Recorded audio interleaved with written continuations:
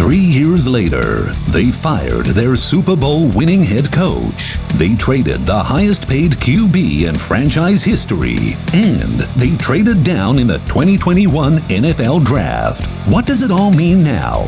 Find out during the draft from the premier Philadelphia Eagles reporter, Derek Gunn.